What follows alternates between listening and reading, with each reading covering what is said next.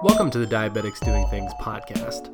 We've been telling the amazing stories of type 1 diabetics all across the world since 2015, and we have over 1,000 years of living with T1D on the podcast. The interviews range from incredible feats to everyday victories, and we celebrate them all just the same. Thanks for listening, and if you want to get involved even further, just send me an email at rob@diabeticsdoingthings.com.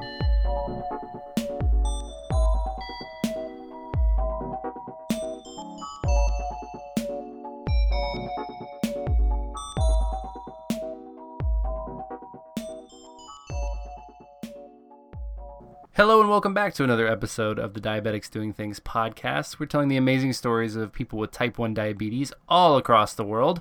And I have a very special guest today, introduced to me through the Beyond Type 1 team, Mr. Dave Marr. Thanks for calling in and thanks for taking the time.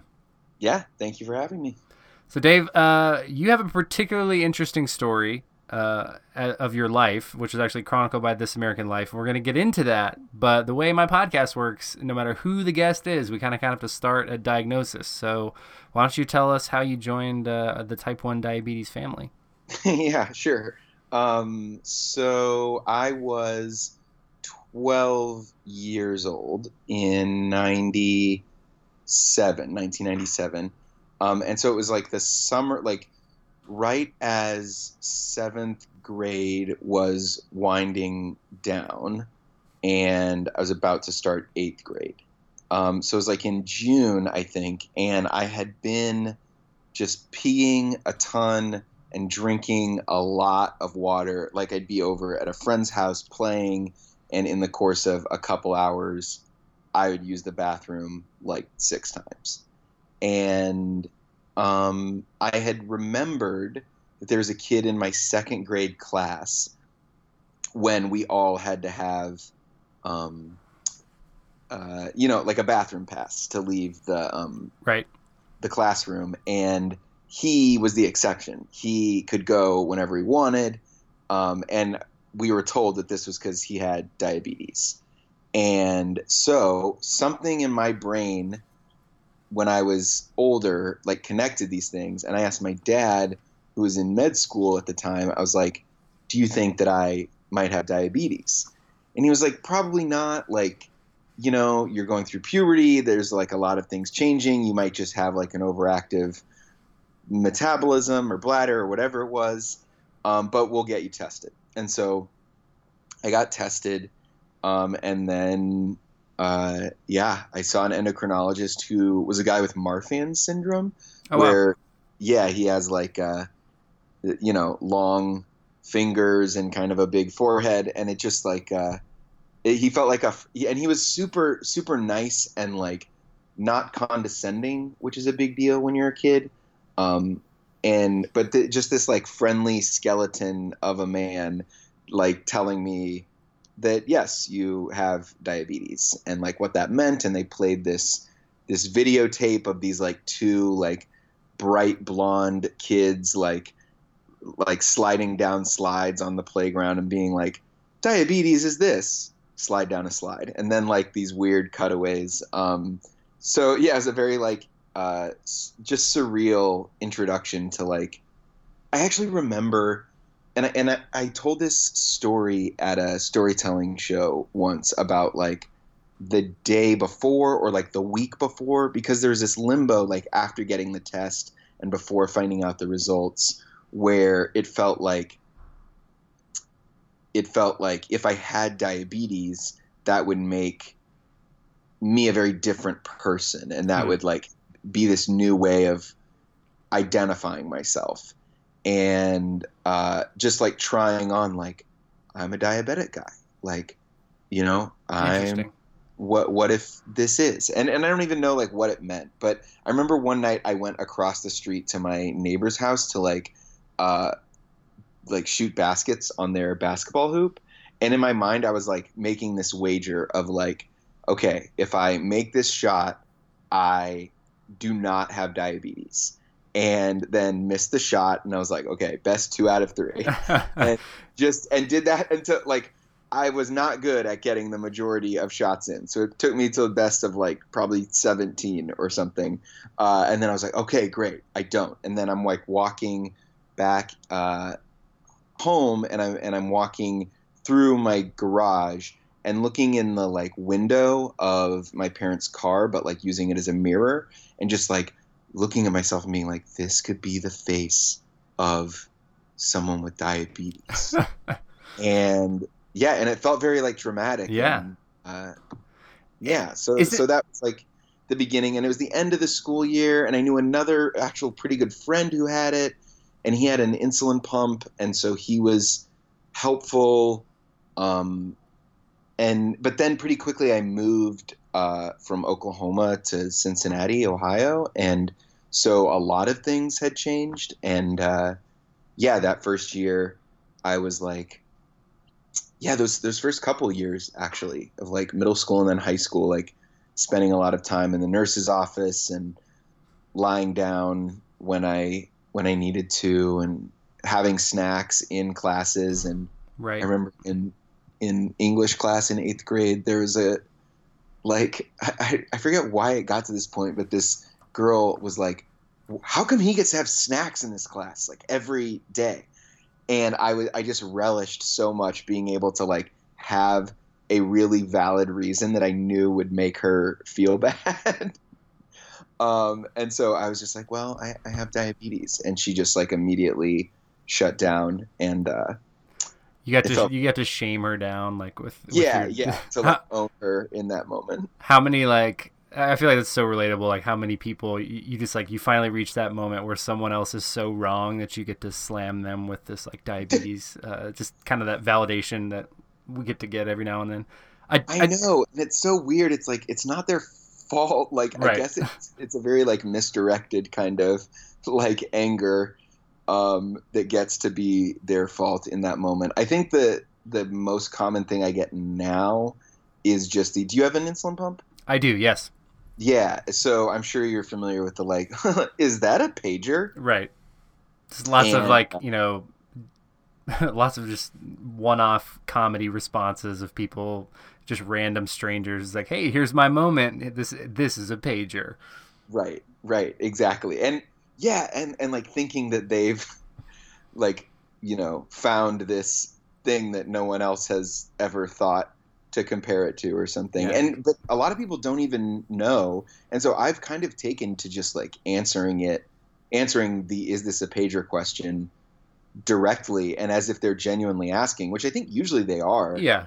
But then I find that they'll apologize. They'll be like, oh, I'm so sorry. And it's right. Like, well, you don't have anything to apologize for, I think that's an interesting response, like that comes, I think, with time and age. Like people, their ignorance is not, it's not directed at you. They just don't know. And I mean, we're all the same way. Unless you had a friend or a family member or have diabetes, you really don't know the difference between type 1 and type 2, and nor do you have any reason to. So I think, most people are just curious, and sometimes initially over the first few times it feels like you're being attacked, but really they're just curious more than anything. Yeah, and now that I think about it, like my first sort of like emotional responses to diabetes were like, I mean, it was like years. I probably can still feel this way sometimes, but certainly like, up until the end of high school, it was like, those first 4 or 5 years, it was like just feeling like this unresolvable unfairness of the world. And like, there's no reason why I should have this. And it sucks. And it like, sometimes it's worst when my blood sugar is low and I'm especially emotionally susceptible. Sure. But you're just like, what? Like, this is not okay. And so I think maybe that's where the like snarkiness comes from a little bit, is like, this is so unfair that maybe I can, react against the unfairness by like getting back at people right. who have not done anything in the first place. Well, and I think it's especially tough at that age, in high school, where your hormones and emotions are just going crazy all the time. mood swings high and low, especially for creative people. I was having another conversation with a type 1 creative person in the community earlier today, talking about how, sometimes you feel like you're carrying a heavy load creatively and you have this responsibility to get these messages out there.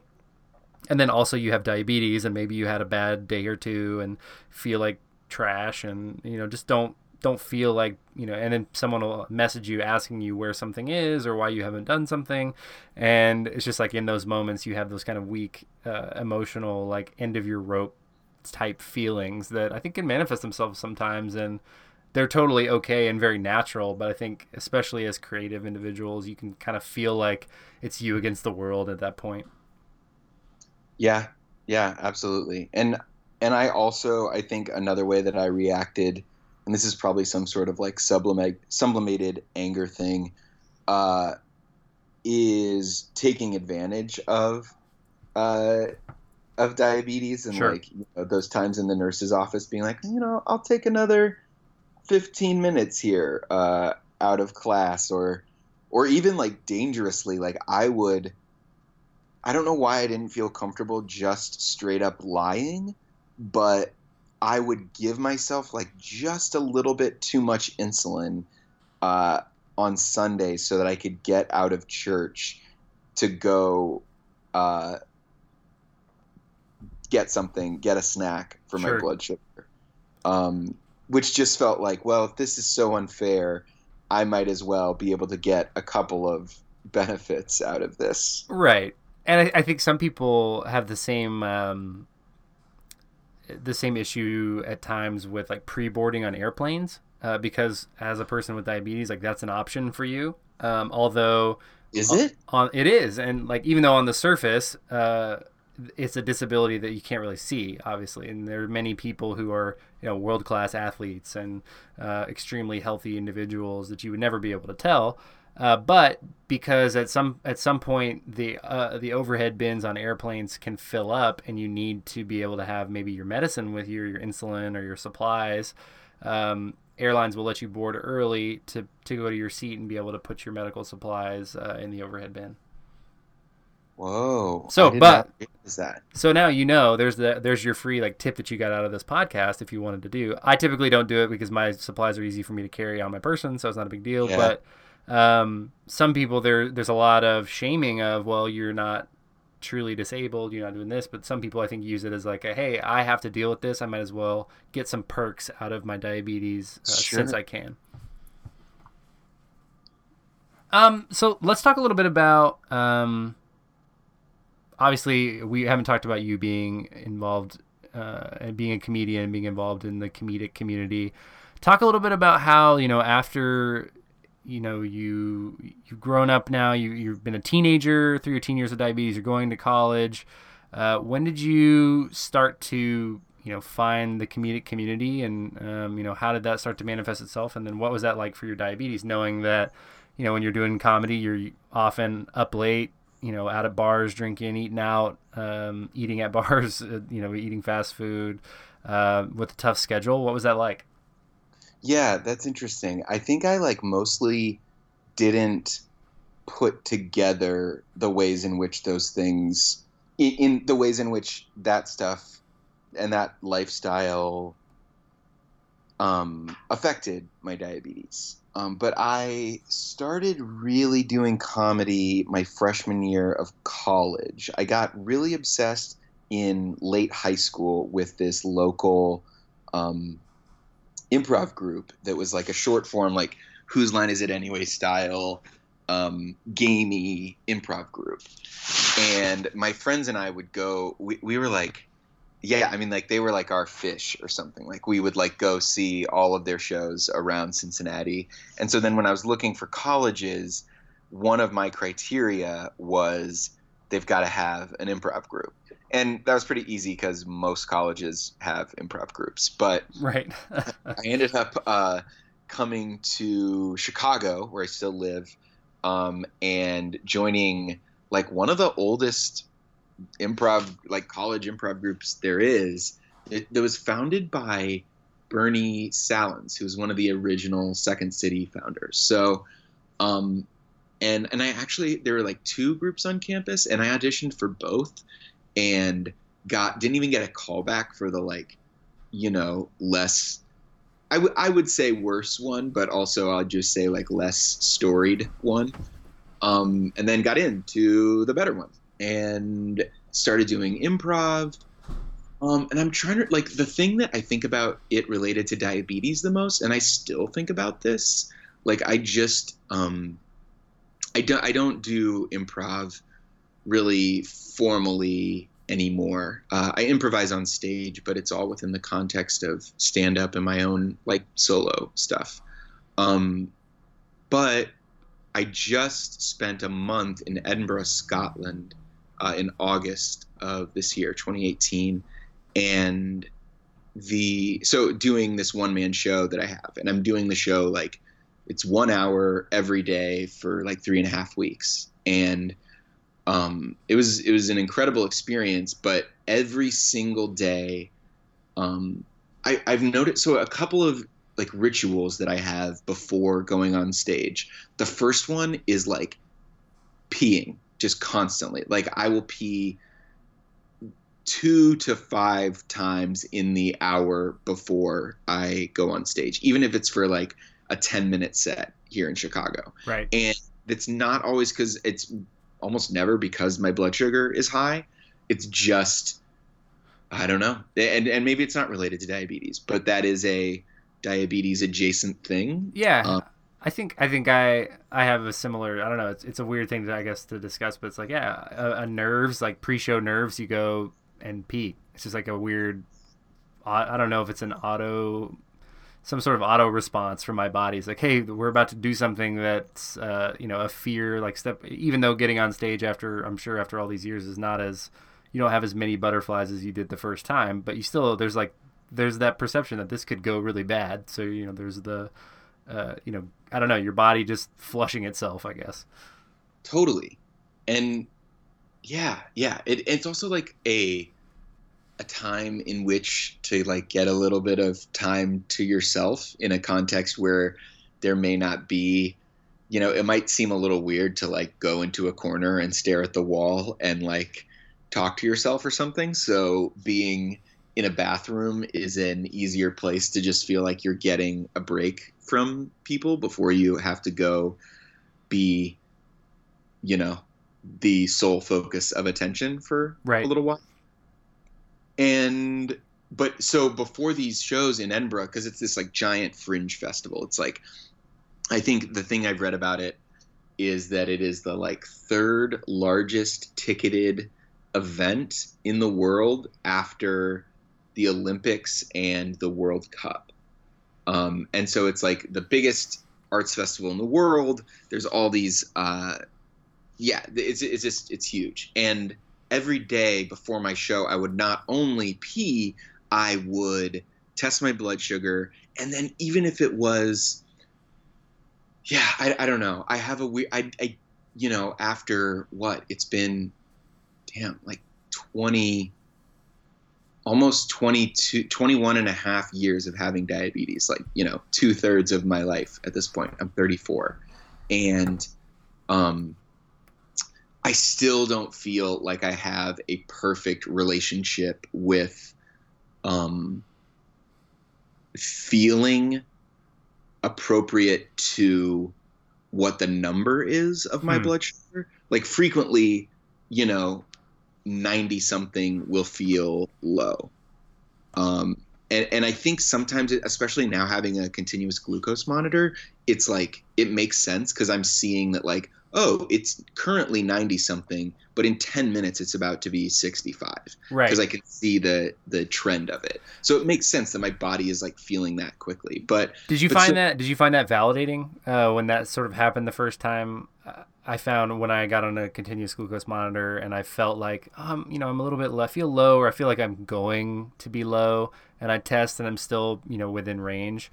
And then, 15 minutes later, you're like, oh yeah, like I do know myself. Was that validating to you at all, or did it just kind of throw another wrench in the engine? No, it's definitely validating.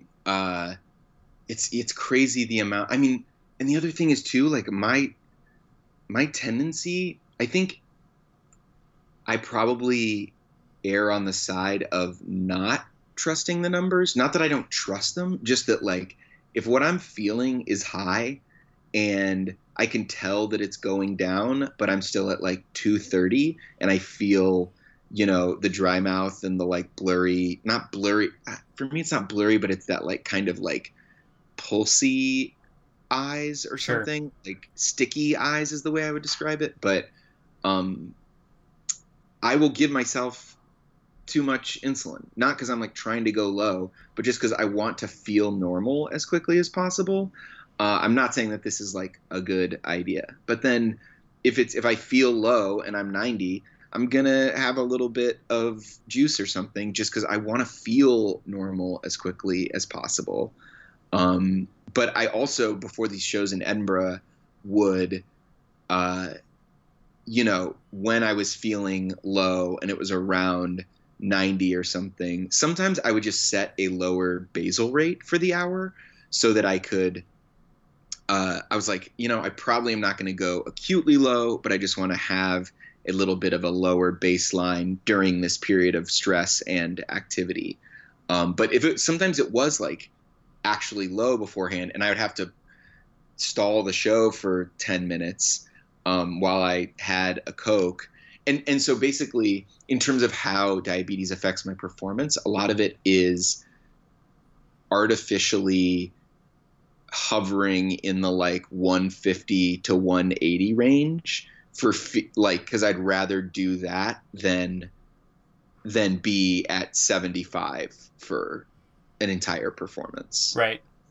So there's that. But then in terms of the lifestyle, like, I don't know, like now my perspective is so different because I'm a sober guy now and I'm very aware of the ways in which like the comedy lifestyle does not have to be one specific thing, but certainly there's that like stereotype of the way people drink and eat and live. And I just didn't pay attention to it. And like I got so empowered, but like falsely empowered by the insulin pump, being like, when people would be like, oh, can you eat that? Like, oh, so sorry, like we have these things or whatever.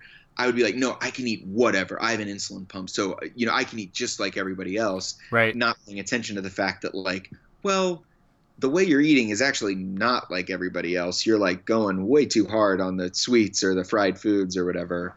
And it's almost like the ego response is, even if you don't really want to, you just want to prove them wrong or prove that you're normal.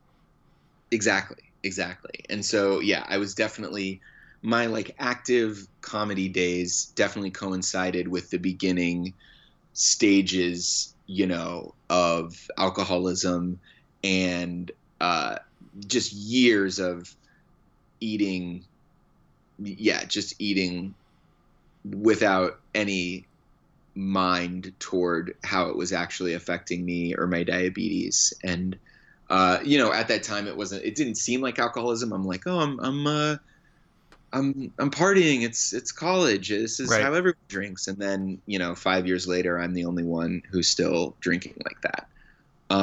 But so yeah, I think that, the like too long didn't read answer of everything I just said is that it is not, I didn't acknowledge or pay attention to the ways in which my routines, schedule, diet were affecting my diabetes. And I was able to do that for so long because I was drunk or high for so long. And I think that kind of leads us into the next phase of the story, right? And into the sort of This American Life story, because that lifestyle, the results were dramatic. They weren't just, incremental as we would, maybe think, a couple high A1Cs here and there. It was a drastic, the lifestyle choices that you had made and not being mindful in those took you to a place that, some people don't come back from, and nearly, you almost didn't come back from. Yeah, man. Gucci Mane said, rockstar lifestyle don't make it. Yeah, that's right. He really did. Shout out to Franchise Boys. Yeah, where do we go? Where do you want to? Yeah. Well, so the story is, and I think I'm going to paraphrase a little bit, but your blood sugars had been high for an extended period of time, and then there was some event, and you feel free to walk us through it if you like, that pushed your blood sugars so high that you ended up in a coma. Mm-hmm. And during that time, one of your friends or family members had put on Facebook that the doctors were recommending that you be taken off life support, and so for people to write in their memories, and so and wish you well while they still could, and then over the course of a few weeks, maybe months, I think the story was that your dad came in and just greeted you like he had been the entire time you'd been in a coma, and then you suddenly woke up. Yeah. So I mean, like that I just the way I delivered that is like doesn't seem very profound, but like you were gone and came back. Yeah, no, for sure. I was in a coma for 3.5 weeks, and then in the hospital for another 3.5 weeks after that. And it was it wasn't exactly one event, although of course there was a point at which I was comatose rather than conscious. But it was mostly a result of this addiction stuff, this like poor diabetes management, not even realizing it.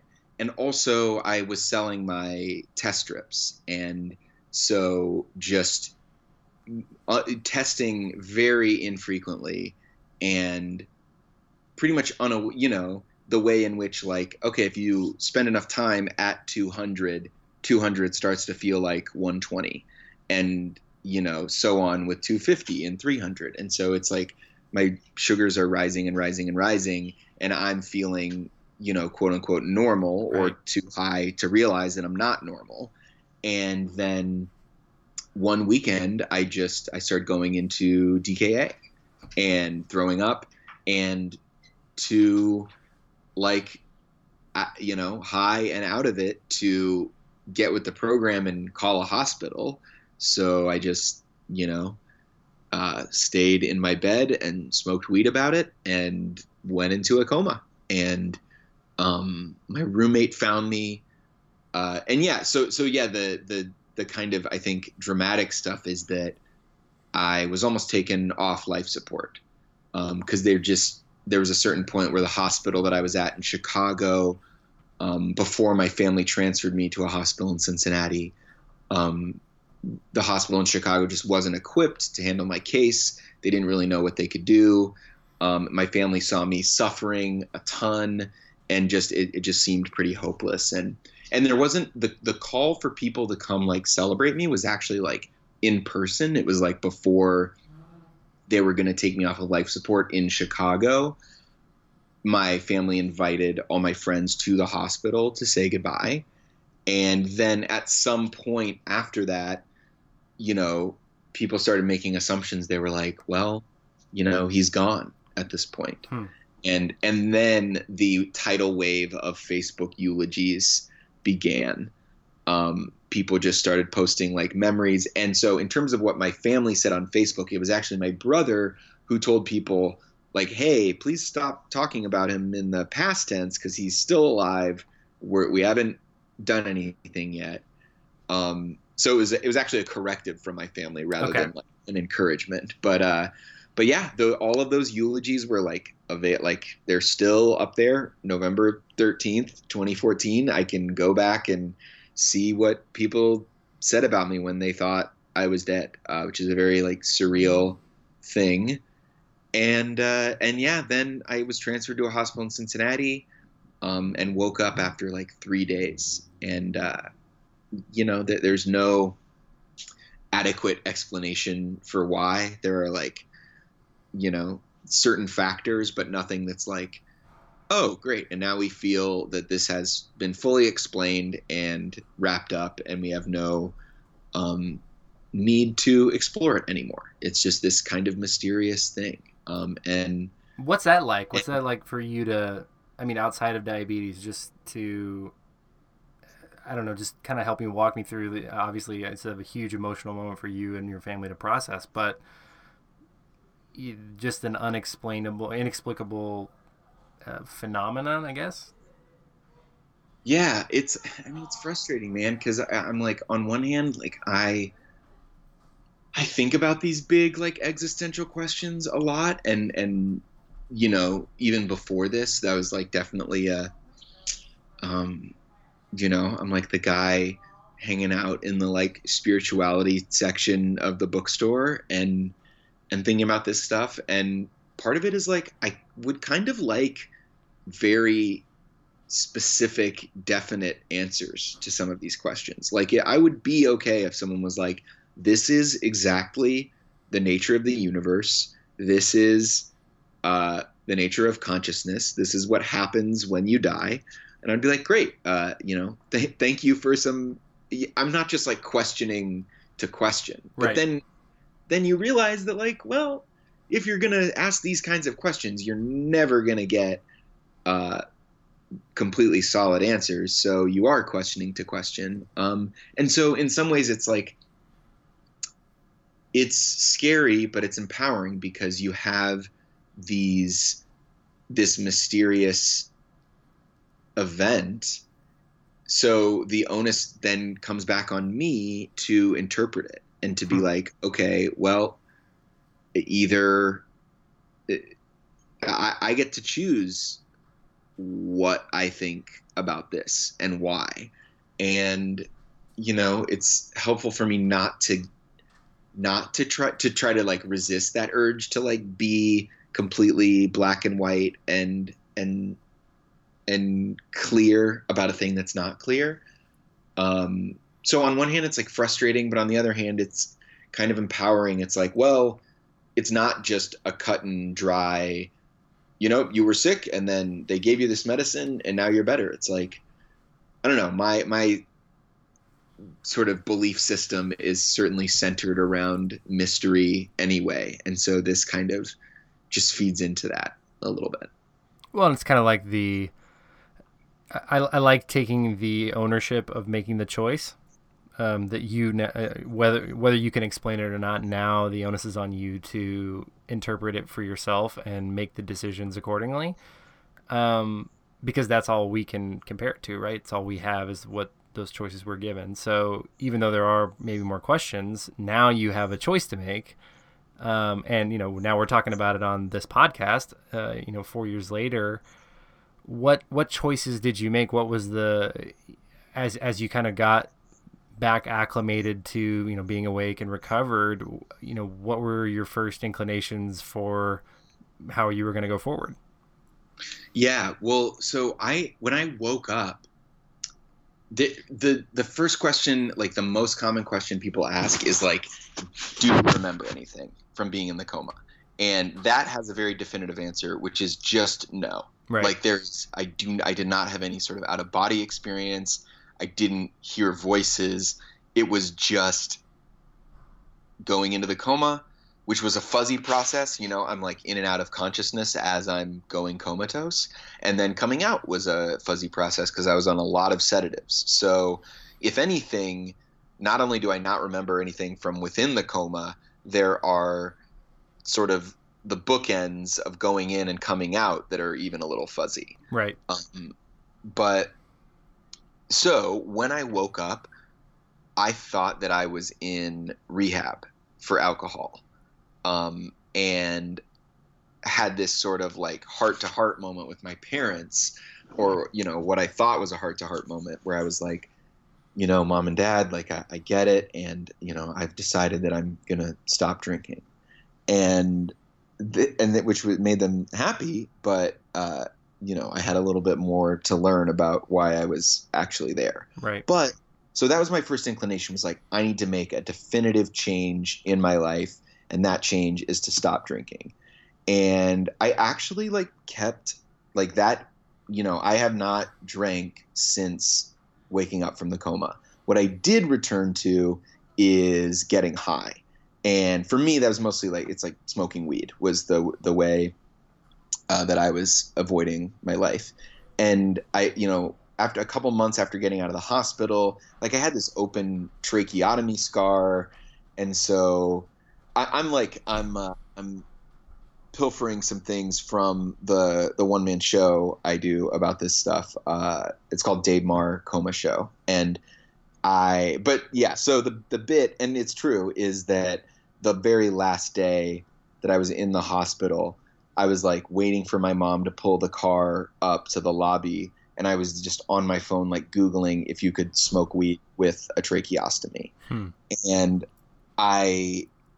so eventually and the answer was mostly no, and it healed. And so then I got back to Chicago, started getting high again, and this sort of like definitive epiphany moment felt like it was receding. And so I was like, this is not okay. Like I need to, this was an opportunity to make some like big changes. So sobriety is like the biggest change. And then along with that kind of paved the way for, once you're not high constantly, you have a certain amount of clarity in your life that allows you to make other changes. And so realizing like, okay, now that I'm sober, it would really help to pay attention to this continuous glucose monitor. And I'm trying to remember, I think I didn't get the CGM until after the coma.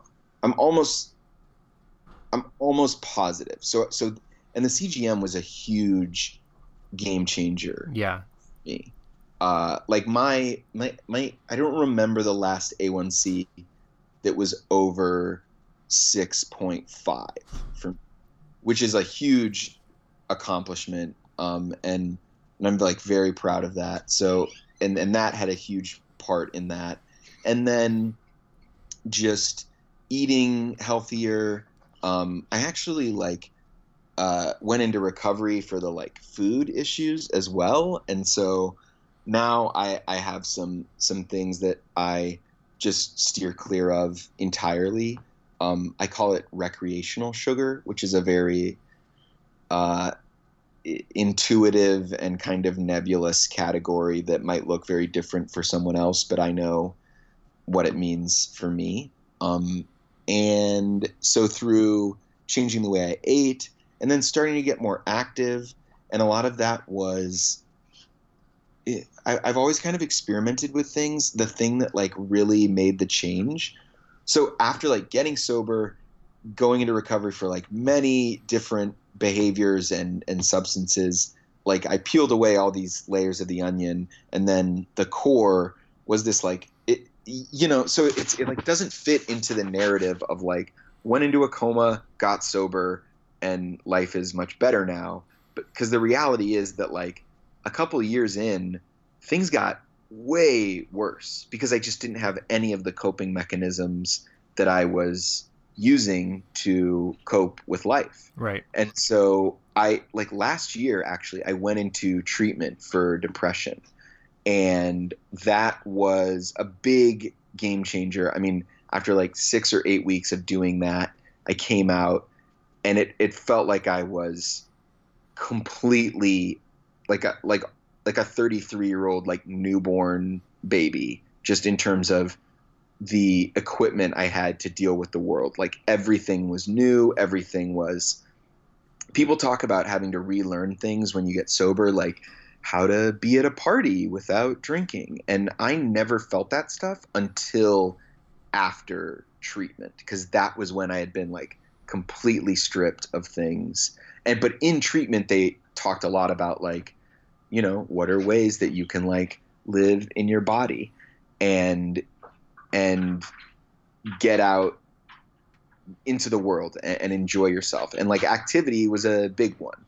And so I took a swim class, and that was a big game changer because I'd never known how to do the like freestyle with the breathing. And so I was like, this is a thing. I'm going to humble myself, take a swim class with a bunch of like Mexican teenagers and old Polish and Chinese grandmas, and I'll be in there and I'll learn how to swim. And it was like super fun. And that was the thing that was like, oh, this is like an exercise I can do for the rest of my life. And wow. So all those sorts of things together have slowly, even when I have had epiphanies, there are, it like doesn't make a difference. Like just having this like revelatory moment kind of doesn't matter if you can't back it up with like daily action that supports the change.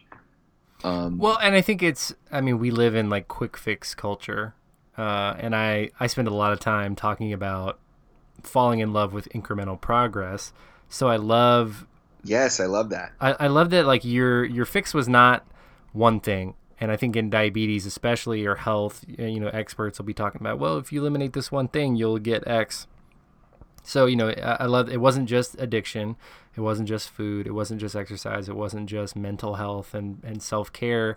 It was the holistic approach, and you had to really relearn all of it. Because if there's one thing I think a lot of our listeners know, people that listen to diabetes podcasts are in like the top 5% of diabetes managers are all around, right?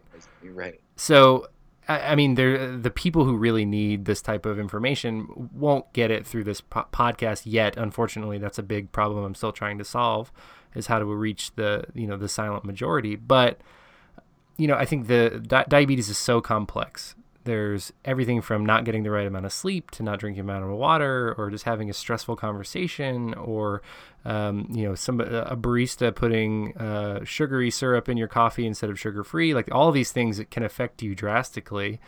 So I love that your journey from a coma to where you are today is not just one thing. It's just learning and kind of relearning how your body responds to these things, and whether it's mental health or actual physical health and well-being and what you put into your body, and all very difficult and challenging things at times. So I appreciate you being open and honest with how it hasn't been just rainbows and butterflies since you came out of a coma. Yeah, for sure. Well, Dave, man, I think that's kind of a good stopping point maybe for today for us, but I think I did want to thank you for telling your story and coming on to the podcast. I think a lot of people are going to really benefit from hearing your story in just like such a real and relatable way. And, obviously, you as a performer, this episode just was such a fun thing to follow. I kind of found myself like following along instead of doing the interview rather than just being a listener. So thank you very much. Yeah, thanks for having me, man. Can I give you like the website info that I would point people to if they're interested? Oh, absolutely. Part of this podcast is absolutely to plug yourself. So social media, websites, one-man show tickets. There's going to be a group of type 1 diabetic bloggers, influencers, advocates in Chicago in November. So if you have a show or something, just like plug it. This is the time. Cool. Yeah. I am planning to tour Dave Marr Coma Show. I don't have specific dates for that yet, but all of that stuff will be up on my website, which can be either davemarrcomashow.com or thisisdavemarr.com. And that's my stuff on all social media, is just This Is Dave Marr. So Twitter, Instagram, yeah, whatever. Awesome. Well, we will definitely tag you not only in the show notes, but on Instagram as well. And again, Dave, just thanks so much for taking the time, and looking forward to hearing all the positive reactions from this episode. Yeah, thanks so much, Rob. I really appreciate it, man.